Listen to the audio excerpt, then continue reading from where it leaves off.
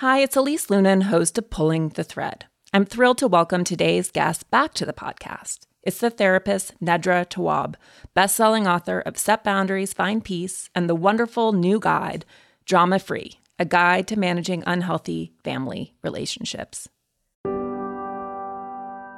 Robert Half research indicates 9 out of 10 hiring managers are having difficulty hiring. If you have open roles, chances are you're feeling this too. That's why you need Robert Half.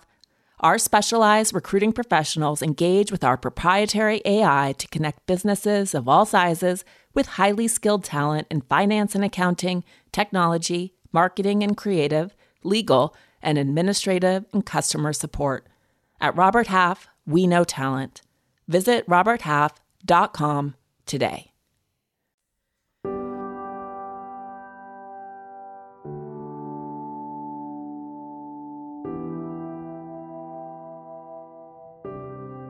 Hi, it's Elise Lunan, host of Pulling the Thread. I'm an author, podcast host, and parent who built a long career in media. I grew up in a state of perpetual curiosity, investigating the world and asking a lot of questions. In this show, I chat with culture-defining leaders, thinkers, and experts about this rare moment that we find ourselves in and how to think about our own lives and experiences within a larger social and spiritual construct. I think the biggest challenge with codependency is when a family member is catered to, when their unhealthy or toxic behavior is catered to, it makes the other people in the situation neglected. If you have a sibling who's getting more care than you or, more financial support, that feels a certain way to you. And often we take that out on not just the person doing it, but the other person involved too. So the codependency it doesn't impact one relationship, it impacts many. And it really doesn't set anyone up for success. The best way to help a person is sometimes not helping them. I think about all of the help I didn't receive, but figured it out. Those were the biggest lessons versus someone rescuing me or doing the work for me or me never having to figure out this thing because there is someone I can call. So says Nedra Glover Tawwab, sought-after relationship expert, licensed therapist, and New York Times bestselling author of Set Boundaries, Find Peace, a guide to reclaiming yourself. Her new book, Drama Free, a guide to managing unhealthy family relationships, is sure to hit the New York Times bestseller list as well. In this latest endeavor, Nedra puts her 15 years of experience to work to demystify the ways that our earliest relationships, those with our family of origin, can lead us astray, causing us to abandon ourselves to maintain connection. Like her first bestseller, Drama Free is packed with insights that are broken up in such a way as to be instantly actionable. Ultimately, she tackles what dysfunctional families look and feel like and how to break free.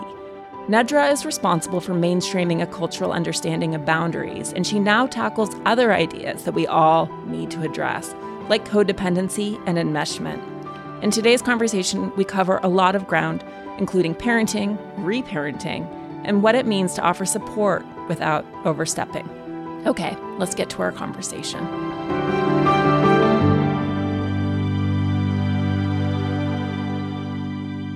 You have an incredible ability to take very complex relationships and distill them into themes that everyone can find themselves in, which is hard to do because people are messy. People are messy. Life is challenging. Relationships are hard. I like the general framing of Drama Free too, because effectively, by using the family, which is where we all learn to tolerate what shouldn't be tolerated, right? That's sort of one of the opening statements is that we tend to make unhealthy exceptions because it's family. And yet this should be the place that we learn where we feel where we can most assert our needs. Is that accurate? Yeah, it's the place to be loved, not the place to be traumatized, not the place to learn to accept dysfunctional relationships, not the place to be unable to be yourself. It should be a place of restorative healing, a place of teaching, a place of learning. Now, you're not always going to get it right in families. Things are done by people. So it's not going to be perfect, but to some extent, what can we do to have healthier family relationships? Yeah. Do you feel like you're getting people? You still have a practice, right? Although, are you sort of winnowing that down as you talk to everyone in the country? I am not.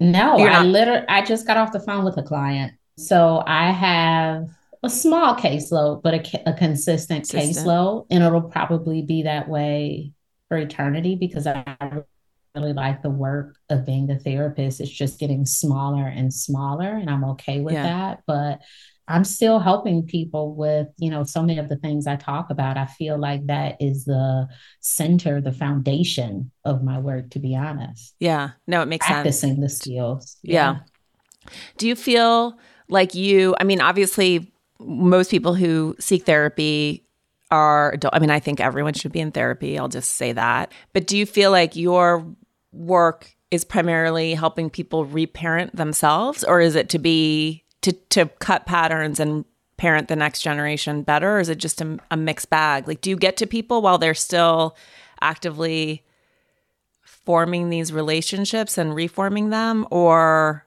do you see primarily people who are the recipients of not getting what they need from their families? Both. I think there is no one way that we're still doing family stuff. I think so many people are still figuring it out. Some people are in the just realizing it phase and trying to change. And there are other people who have been dealing with family issues for years and years and years. So there's a mixed bag. I think that, there are times when the person is beginning to notice that, I'm an adult now and I don't want to go home for the holidays, or I don't want my mom telling me how to be a parent, or I don't want my mom to give me dating advice, or I don't want my dad or sister or whoever the family member is. It's fresh information. And then there are other people who, they might be at a fed up point. They're like, I've had this type of relationship with my sister for 20 years. Is not changing. It seems like it's at a point where, either I decide to be in it and change the way that I show up, or I choose to step away from it. It's interesting because when you're in it, and you talk about this throughout the book, I think maybe even in the context of your own childhood and experience, that when you're a child, it's what you know, right? This must inherently be normal. So it's only by living and experiencing other people's relationships or seeing what else is available that you have a wider context in some ways, right? And then it's from there, it's still hard to sort of change the way that to change those underlying patterns and to recognize what you maybe didn't get or did get. And then how do you had sort of a line that was really, I think probably everyone can feel this, right? Everyone who's a parent and everyone who's been parented. You say parents might feel, quote, I did everything for them, while their child might feel, my parents were never there for me. Perhaps both things are true, but the incongruency in these realities must be explored, not denied. I mean, that's probably one of the primary things, right? Is someone's experience of someone else is inherently different than how that person thinks they're being experienced. Is that accurate? Absolutely. And it's worth a conversation in most relationships. As an adult, I know that there are many things happening within me. And a part of the many things is parenting. So what my kids see and what I'm doing in the background could be very different things. They could say, oh my gosh, you didn't read me 4 stories. And I'm like, but I read you 1 story every night. Yeah. And they're like, well, I really wanted 4. I'm like, okay, well, I hear that. Yeah. It's not, oh, well, I read you 1. That's all you needed. Well, clearly this person is telling me they needed 4. And Right. I offered 1. So both of those things can be true. Do I need to say, you needed too much? Or do I need to say, well, I was a great parent anyway? I really want us to understand that our parenting is judged by our children, not other people, not our partners, not whatever blogger influencer says. It's the kids actually saying, I had a great parent. I did not have a great parent.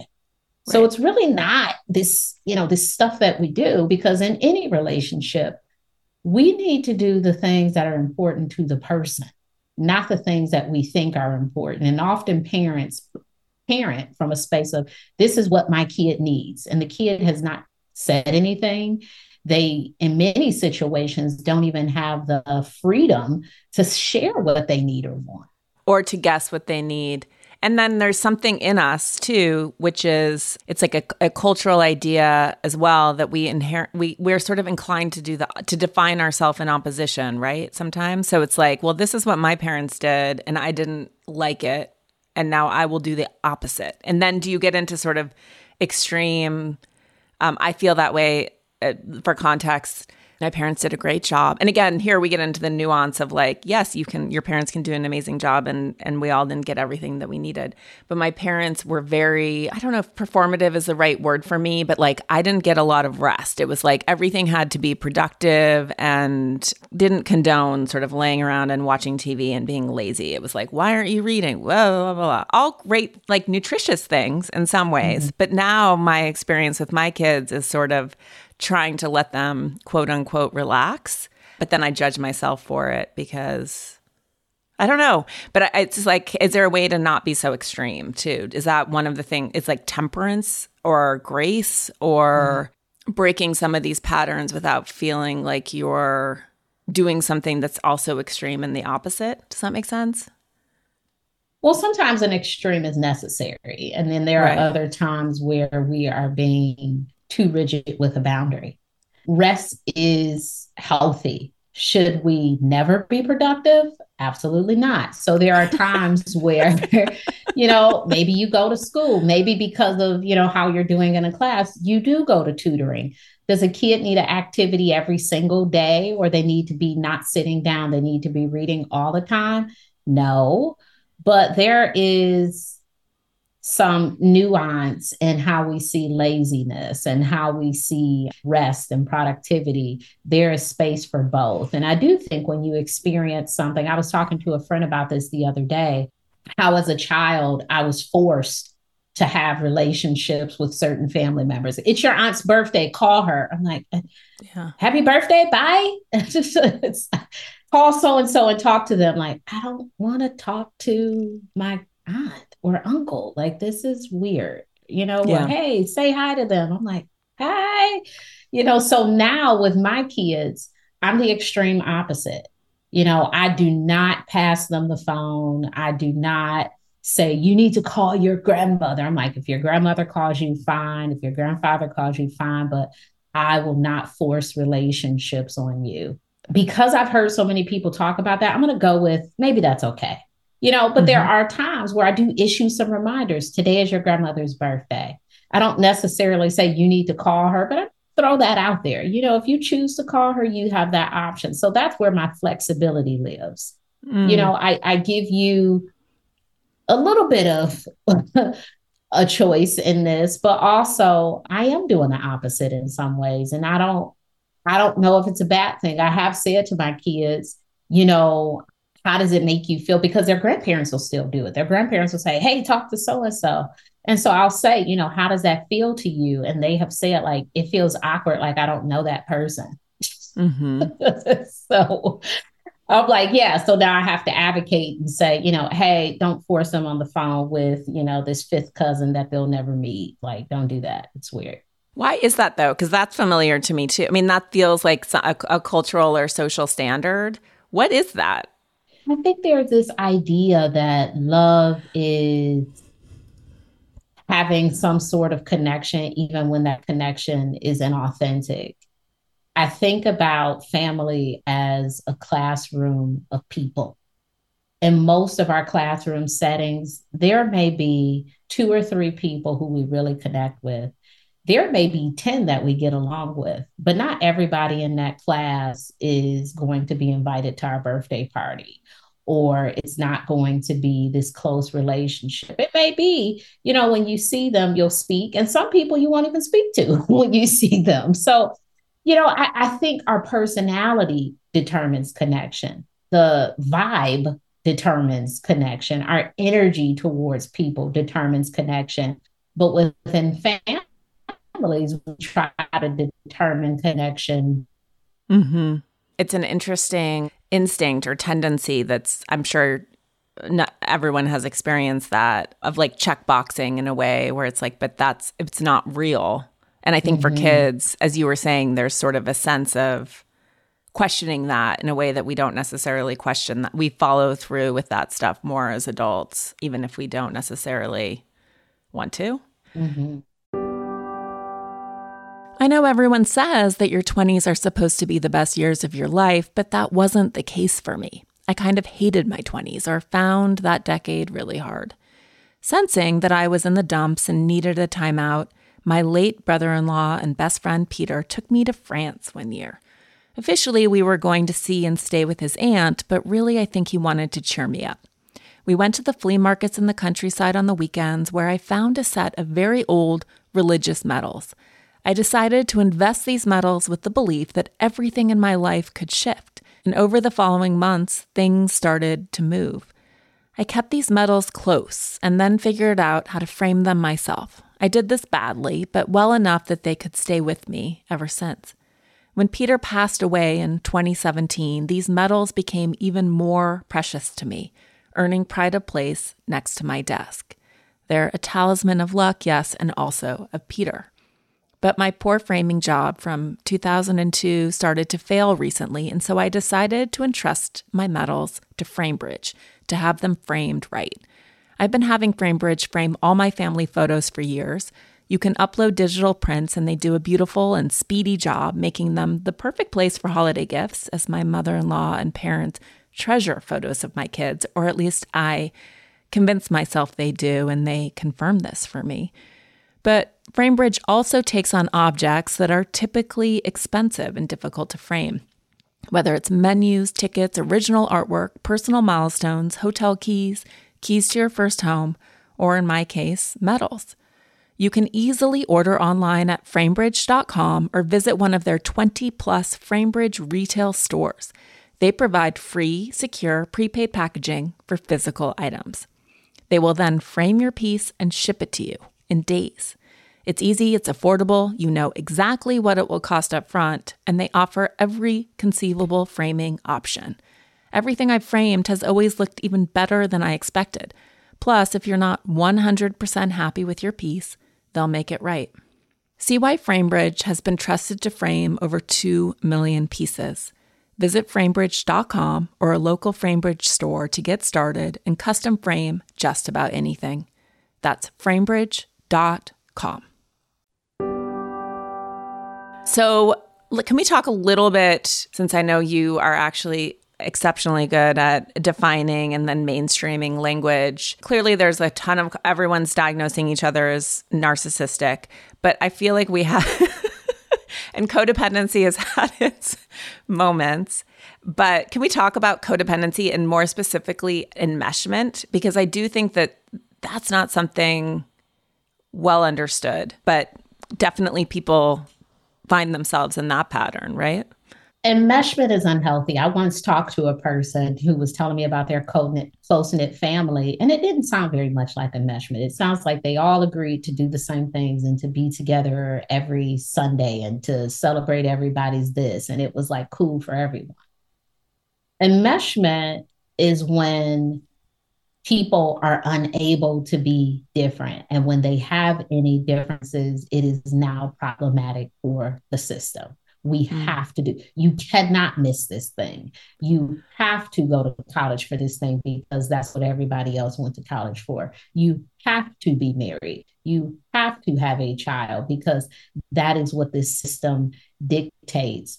For most people, there's going to be some diversity in your family. And when diversity is not allowed and welcome, that's when we start to notice like, oh, this is an issue of enmeshment. Everyone has to be the same thing. The only way this system can function is if everything that you think and feel and do in your life is also a reflection of what everyone else is thinking, feeling, and doing.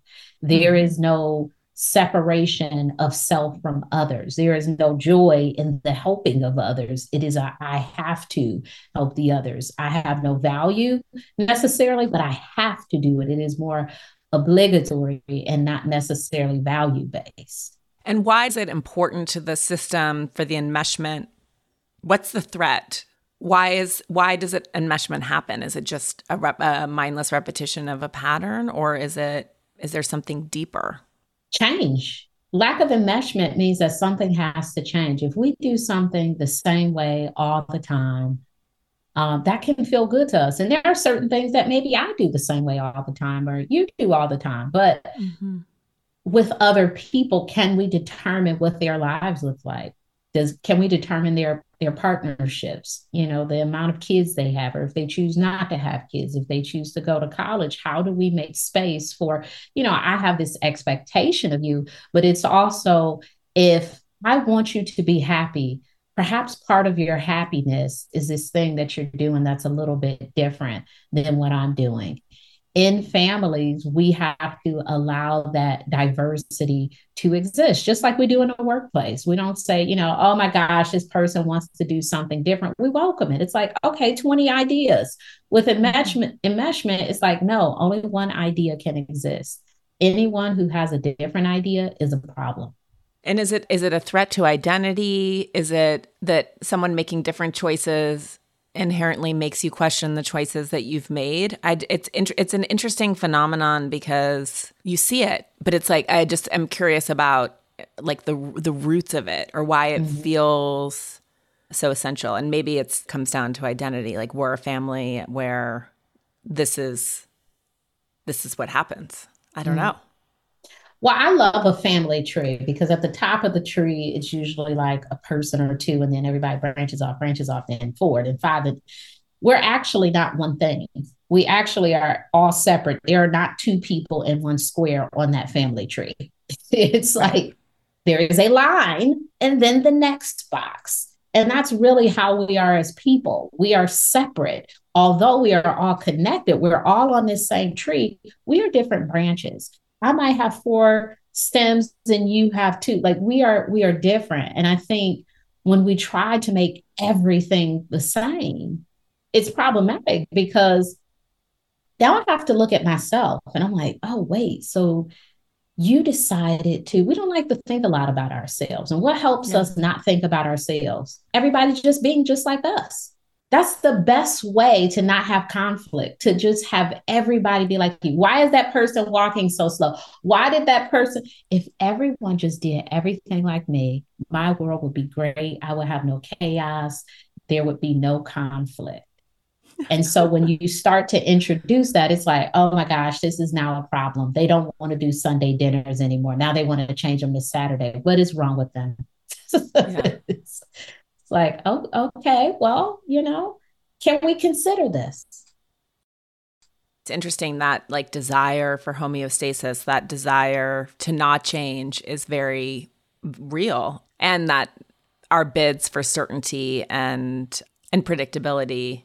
It's interesting to think about it as like what's the biological need for that versus the cultural programming for that. Is codependency and enmeshment always involved in it? Can someone feel enmeshed but there's no codependency, or do they typically emerge together?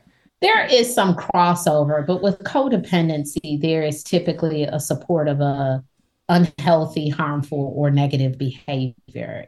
The term first came up within addiction culture, like you're codependent, you're enabling this addict, but we enable tons of things. I've certainly heard of, maybe a parent not being responsible for their child, but the grandparent really takes over and does a lot of the parenting. Or, you may have a sibling who doesn't have to pay for their share of the vacation, but you and your family have to pay for your share. So, there are all sorts of ways that enabling and codependency happens within families. I think the biggest challenge with codependency is when a family member is catered to, when their unhealthy or toxic behavior is catered to, it makes the other people in the situation neglected. Mm-hmm. If you have a sibling who's getting more care than you, or, more financial support, that feels a certain way to you. And often we take that out on not just the person doing it, but the other person involved too. So the codependency just, it doesn't impact one relationship, it impacts many. And it really doesn't set anyone up for success. The best way to help a person is sometimes not helping them. I think about all of the help I didn't receive, but figured it out. Those were the biggest lessons. Yeah. Versus someone rescuing me or doing the work for me, or me never having to figure out this thing because there is someone I can call. I remember when I started college, I did not know how to type very well. My mother, she had amazing, impeccable typing skills. And I would go to her house and I would say, can you type this paper? I think she did it the first time. After that, she's like, you got to type your own papers. Like, you're going to college. You have to type your own papers. And, I peck, boop, boop, boop. I'm happy to say now I type fairly well. And it's because I had to practice it. If I had her typing my papers, all throughout college, I can't imagine, how I would feel when I started a job and I had to type something, or, so there is a certain level of getting in the way that we do as we're trying to help people. No, certainly. And the tendency to help or fix.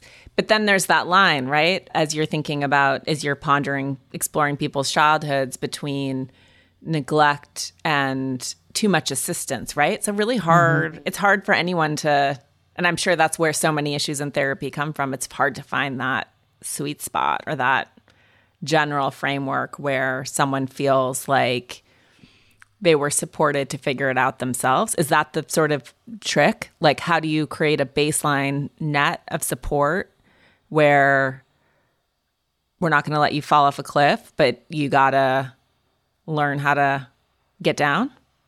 Yeah. It's equipping the person with the skills first. Yeah. Before you allow them to try that thing on their own. It's one thing to say, cook dinner, and you've never, allowed this child in the kitchen and you've never shown them any skills. They don't watch cooking shows, like they have no skills. So you're telling a person who knows nothing, figure it out on your own. I'm not here to support you. Right. That's what neglect is. I hear it from women all the time. Periods can be very traumatizing for us. And many of us have mothers who did not explain that process. Yeah. We learn from our friends. We learn from older siblings. We learn from cousins. We learn from TV sometimes, how to insert a tampon. I can't, just all of these wild stories I've heard of. I told my parent I was on my period and they just gave me some pads. That's a new situation. Right.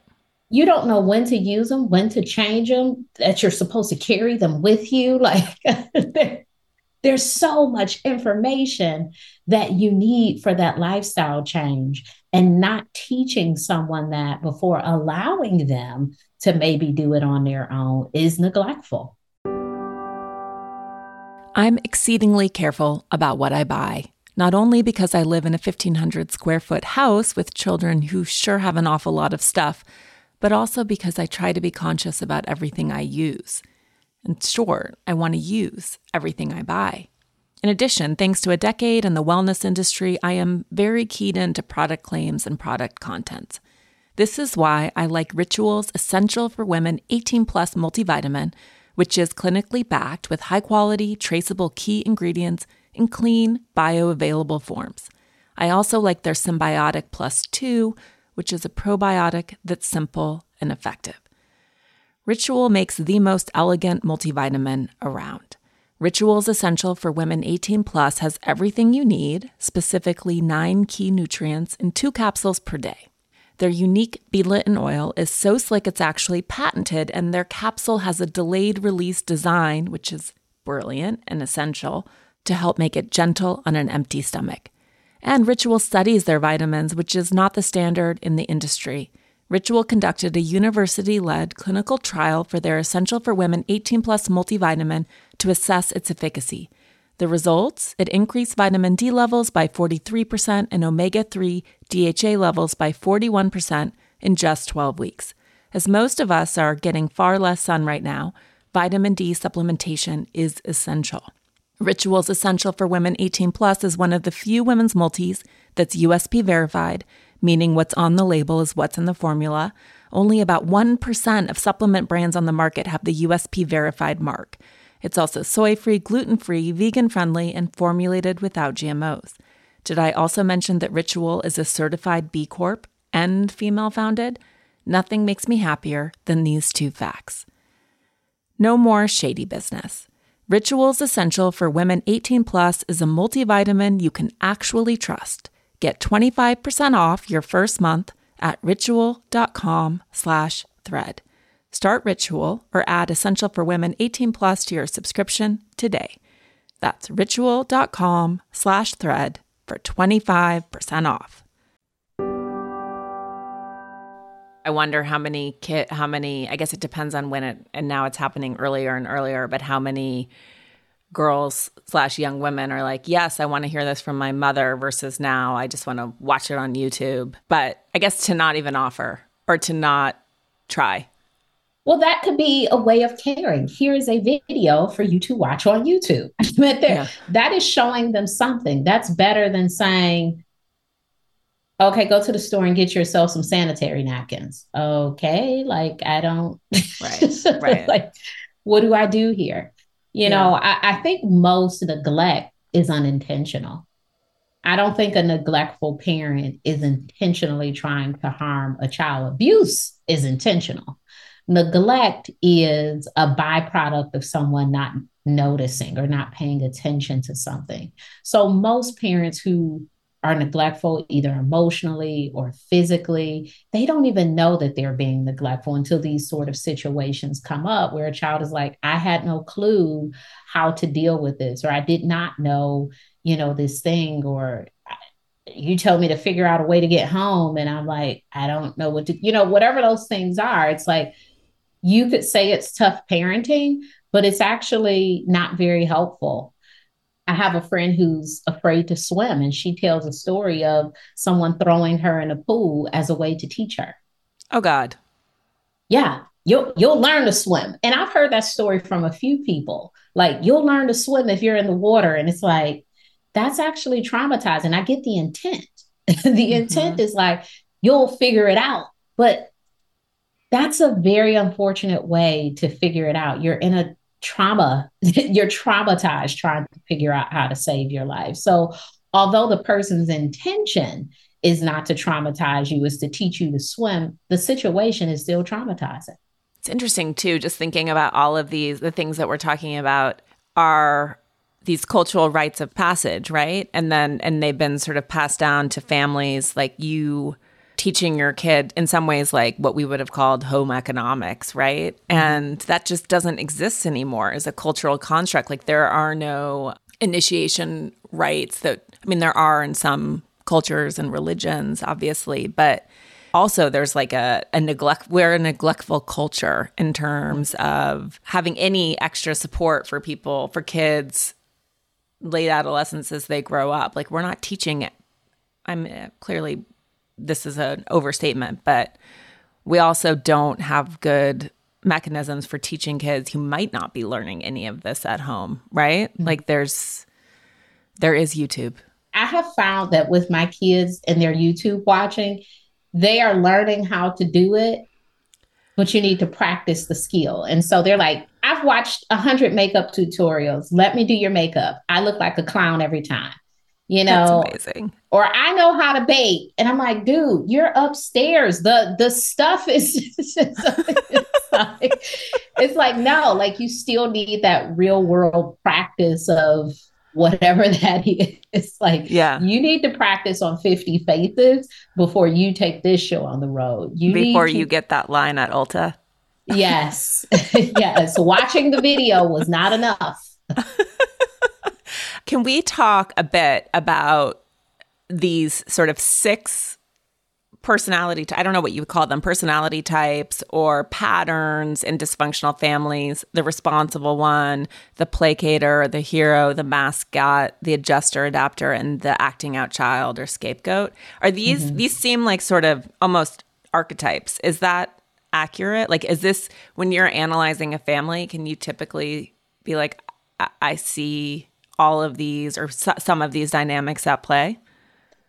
Depending on the amount of children in the family, for sure. Lots of people have their way of surviving unhealthy family patterns. And so I think the most bold way is the person who we identify as acting out, but they're really trying to call attention to the dysfunction. They don't get enough credit for the hard work they're doing to really say, like, look at my family. So often it's like, what is wrong with this person? That person shows up in therapy, when I used to work with adolescents, and the parents are like, this kid is cutting school, they're stealing. And I'm like, what's going on at home? Right. Like, everything is great at home. Can you fix my kids?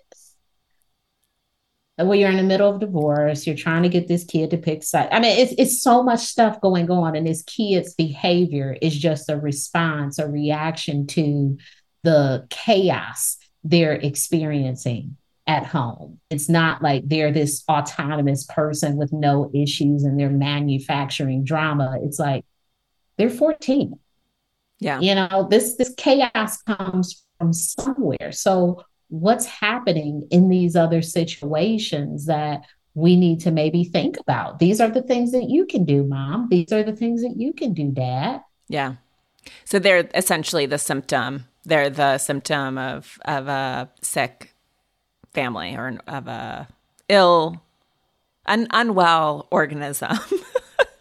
Yes, all of those things. They are the symptom of a larger problem. It's not them doing anything without, some other things happening. I love any opportunity to get into a therapist's mind, but when someone comes into practice with you, do you place them on this map? I'm not saying it's this reductive or easy, but can you within a minute be like, oh, I understand who this person is and therefore the role that they played in their family and what was potentially going on? Is it like backward Jenga? I could do that, but I don't. It's not very helpful because people are way more complex. Yeah. And what I find is the best way to help them is to get them to speak those things about themselves. And so my job really is to get you to say, I acted out because. Right. I don't want to say that was your role in the family. I may think it, when you're working with adults, the way that they typically frame it is, oh, I was bad as a teenager, or, oh, I used to get into a lot of trouble. And then we'll talk about why, because they, even the adult, they feel like it's their fault. Mm. Like they were bad or, this troublemaker for no reason. And I'm like, I don't know if you would be that way without some other things going on. I don't think that's all your fault. I think you're really owning something that doesn't really belong to you. Because if the behavior stopped when you turn 18, 19, are you really a bad person?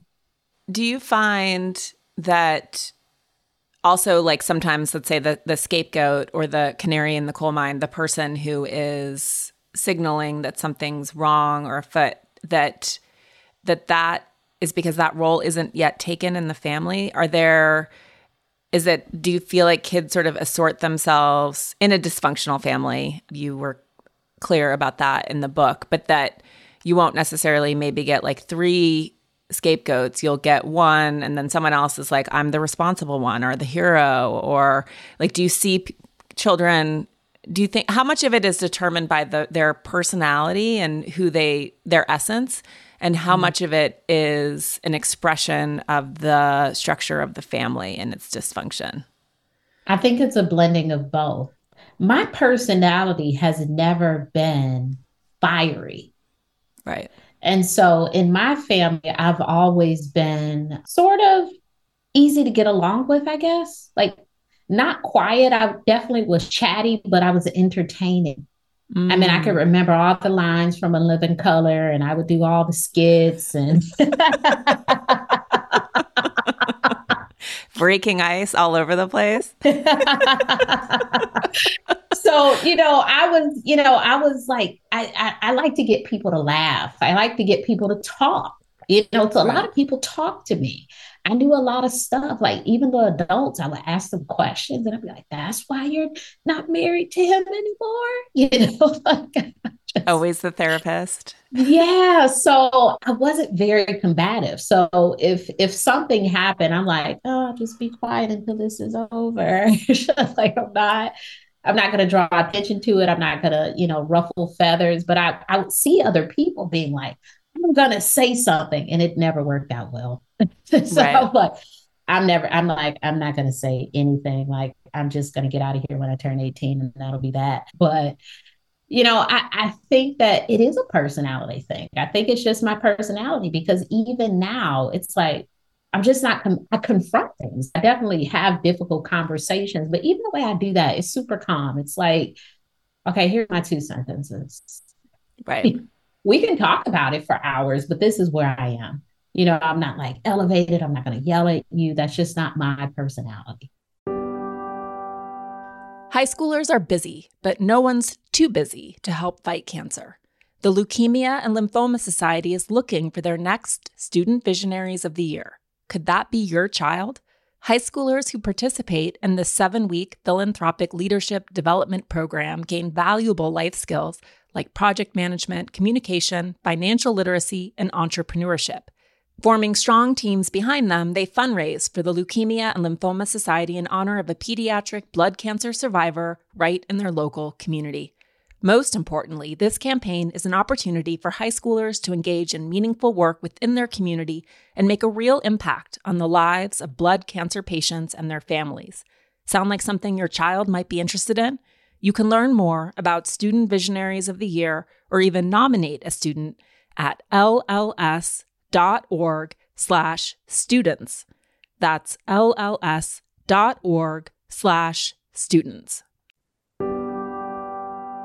There's other sort of term definition that I think is really helpful in Drama Free, where, not to jump around, but I thought that this was, I'm so glad that you said this. You made a list of the signs that it's safe to be vulnerable.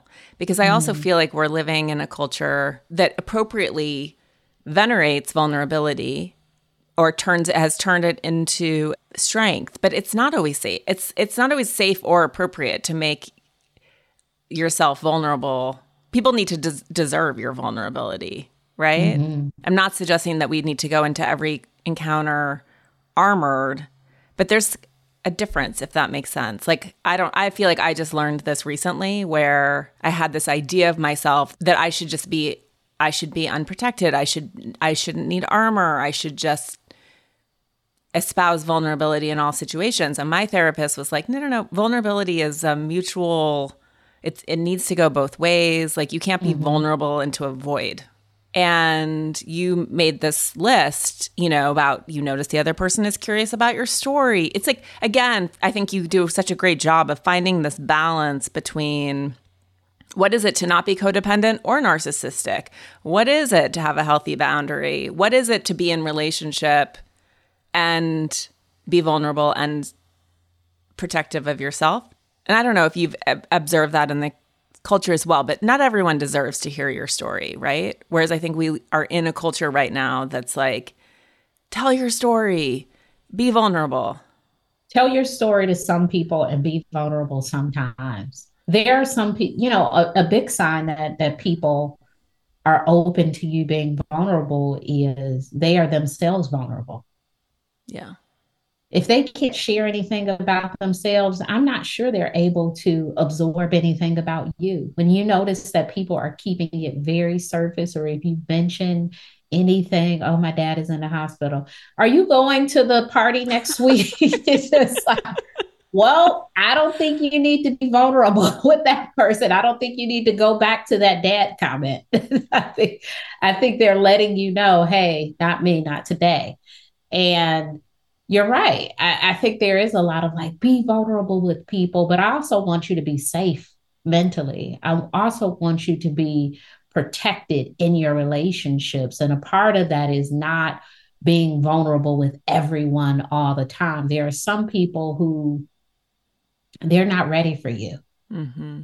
No, I think that's, again, it's nuance, but it's important because not everyone gets to hear your story. And then I love and this is such a human reaction. Like, and I'm sure everyone shows up at your door primarily, or many are driven by, I want to quote unquote get over something. And you're like, there is no get over pill that I could dole out like a pharmacist, but I wish. But what's that? Just that we want things to be in the past without having to actually experience and process them. That's too painful to go into them, or is it that people have been in them for so long that they're find it unbearable to be there? People don't want to experience any discomfort. Not one bit of it. We don't want to be too cold. We don't want to be too hot. We don't want to think about anything that we don't want to think about. We don't want our hands to sweat. We don't, any sort of discomfort, we want to get out of it. It's normal, right? Like, none of us want this. And so when we have a thought that will not go away, our thought becomes, how do I make it go away? How do I make it go away? Well, when we get into that thought cycle, we're actually prolonging the thought, because now you're focused on the thought when maybe it'll just pass naturally. There are tons of things that we think about throughout the day. Sometimes it's an ex, sometimes it's this situation from childhood, but the more that you focus on, I should never think about this situation, you have a brain. You should want to think about stuff. That's a sign of a healthy brain, that you're able to think about this old stuff, even if, it's things you don't want to think about. You don't want to be fixated on those things. If you find that every day, multiple times a day, you're thinking about something, perhaps that is problematic. But sometimes things come back up. And the work could be, why is this coming up now? Is there some work that I still need to do here? Is it, I saw something and it reminded me of this? Is there a conversation that perhaps I need to have? Are they just thoughts? Sometimes we just have thoughts, and that's okay, but it's not an indicator that there's anything wrong with you. I've worked with people who are, at the beginning stages of grieving the loss of a loved one, and you'd be surprised how many people want to get over it so quickly. Yeah. Their whole entire relationship with their parent in 2 weeks. I'm like, I can't help you. Right. What I can do is sit here with you every week while you're crying. Now, I'll tell you, there will be some point where you stop crying. You keep coming. I promise you won't cry the whole session, but these next few, you will cry the whole entire session. That's natural. We want you to still, engage in your life in some ways, but you don't ever have to get over the loss of a parent. Right. Not ever. Now, do we want you to be able to function better? That is a goal. Yeah. I want you to be able to function better. I want you to be able to live with this death, but I'm not here to help you get over something that has been so big and so important. Now, it could be death. It could be, some unfortunate argument. It could be the loss of something else, but we don't have to get over these sort of things to continue on in life. Yeah.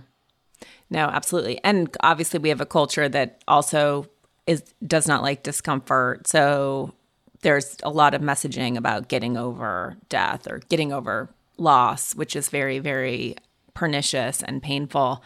And it's beautiful to think about as a therapist being able to say, you can just cry. Like we can spend 50 minutes and that's a good use of that time. Like we don't have to do work on this, or that having the emotions is part of the work. And maybe it's inappropriate to call it work, but that, I've had a client who, for many months, she would just cry. And I thought to myself, gosh, I hope somebody missed me this much. I mean, because this is some love. This is love. And that's what I eventually said to her. I said, this grief is hard because it is a manifestation of how much you love this person. Wow. Wow. How impactful this person has been on your life, because I've talked to people and they are, they may, be so, oh, this person died. And then you're talking about all this other stuff. But the way that you're sitting in this, whoa. Yeah. that is some deep love. And, I think, that person, it sounds like they really worked hard at that relationship, and it is a loss. That is a loss to, not have that person in your life, but, this is a part of the process.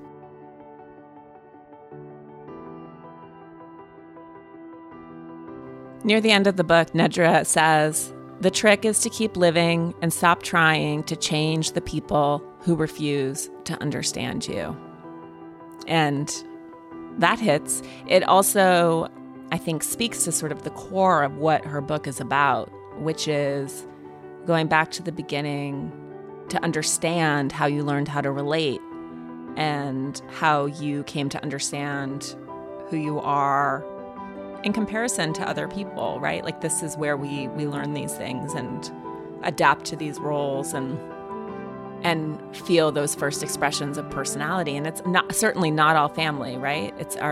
You look at anyone who's a parent, or you can look at your siblings, and you're like, wow, we came into this world different and somewhat defined. And then in our relationships, in our families, and with the wider world, it's like a polishing, right? It's a sometimes distorting, sometimes polishing process where you come to understand yourself in relation to the whole. And I love books like Nedra's that just sort of boil that down so you can really, in quite, even basic isn't the right word, just clarified language, see it. Because as she has said, people are very complex and interactions are nuanced, and you can get really lost in the tar pit of relating.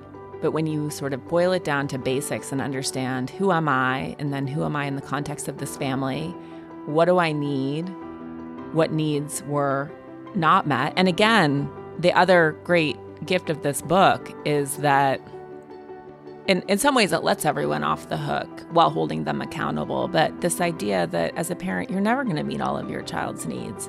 I have that conversation with my kids all the time where I'm like, you're going to have a laundry list of complaints, and it'll be really interesting to see what they are, and to recognize that I might be able to anticipate some, but I certainly can't anticipate all, and that it's not an indictment. It's this living, evolving system. And it's my personality and my husband's personality and my kids, and we're all trying to coexist and trying to be ourselves within the context of a larger system.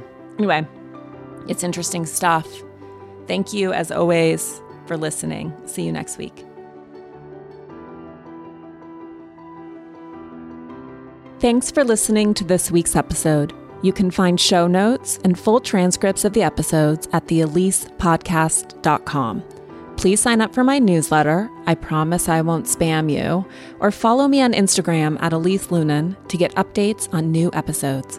I'd also like to give a huge thank you to my sponsors who make this show possible. Please support them the way they support this podcast. This has been a presentation of Cadence 13 Studio. If you enjoyed this episode, please listen, rate, review, and follow Pulling the Thread, available now for free on Apple Podcasts, Spotify, Odyssey, or wherever you get your podcasts, i.e., wherever you're listening right now. I also want to thank you in advance for sharing any episodes with friends who you think might like the show, because that is how podcasts grow. I want to give a shout out to Phil Svitek, Lauren LaGrasso, Serena Reagan, Mary Kate McDonough, and the entire Cadence 13 team for producing these episodes, and to Valero Deval for my key art. Take care of yourselves. I'll see you next week.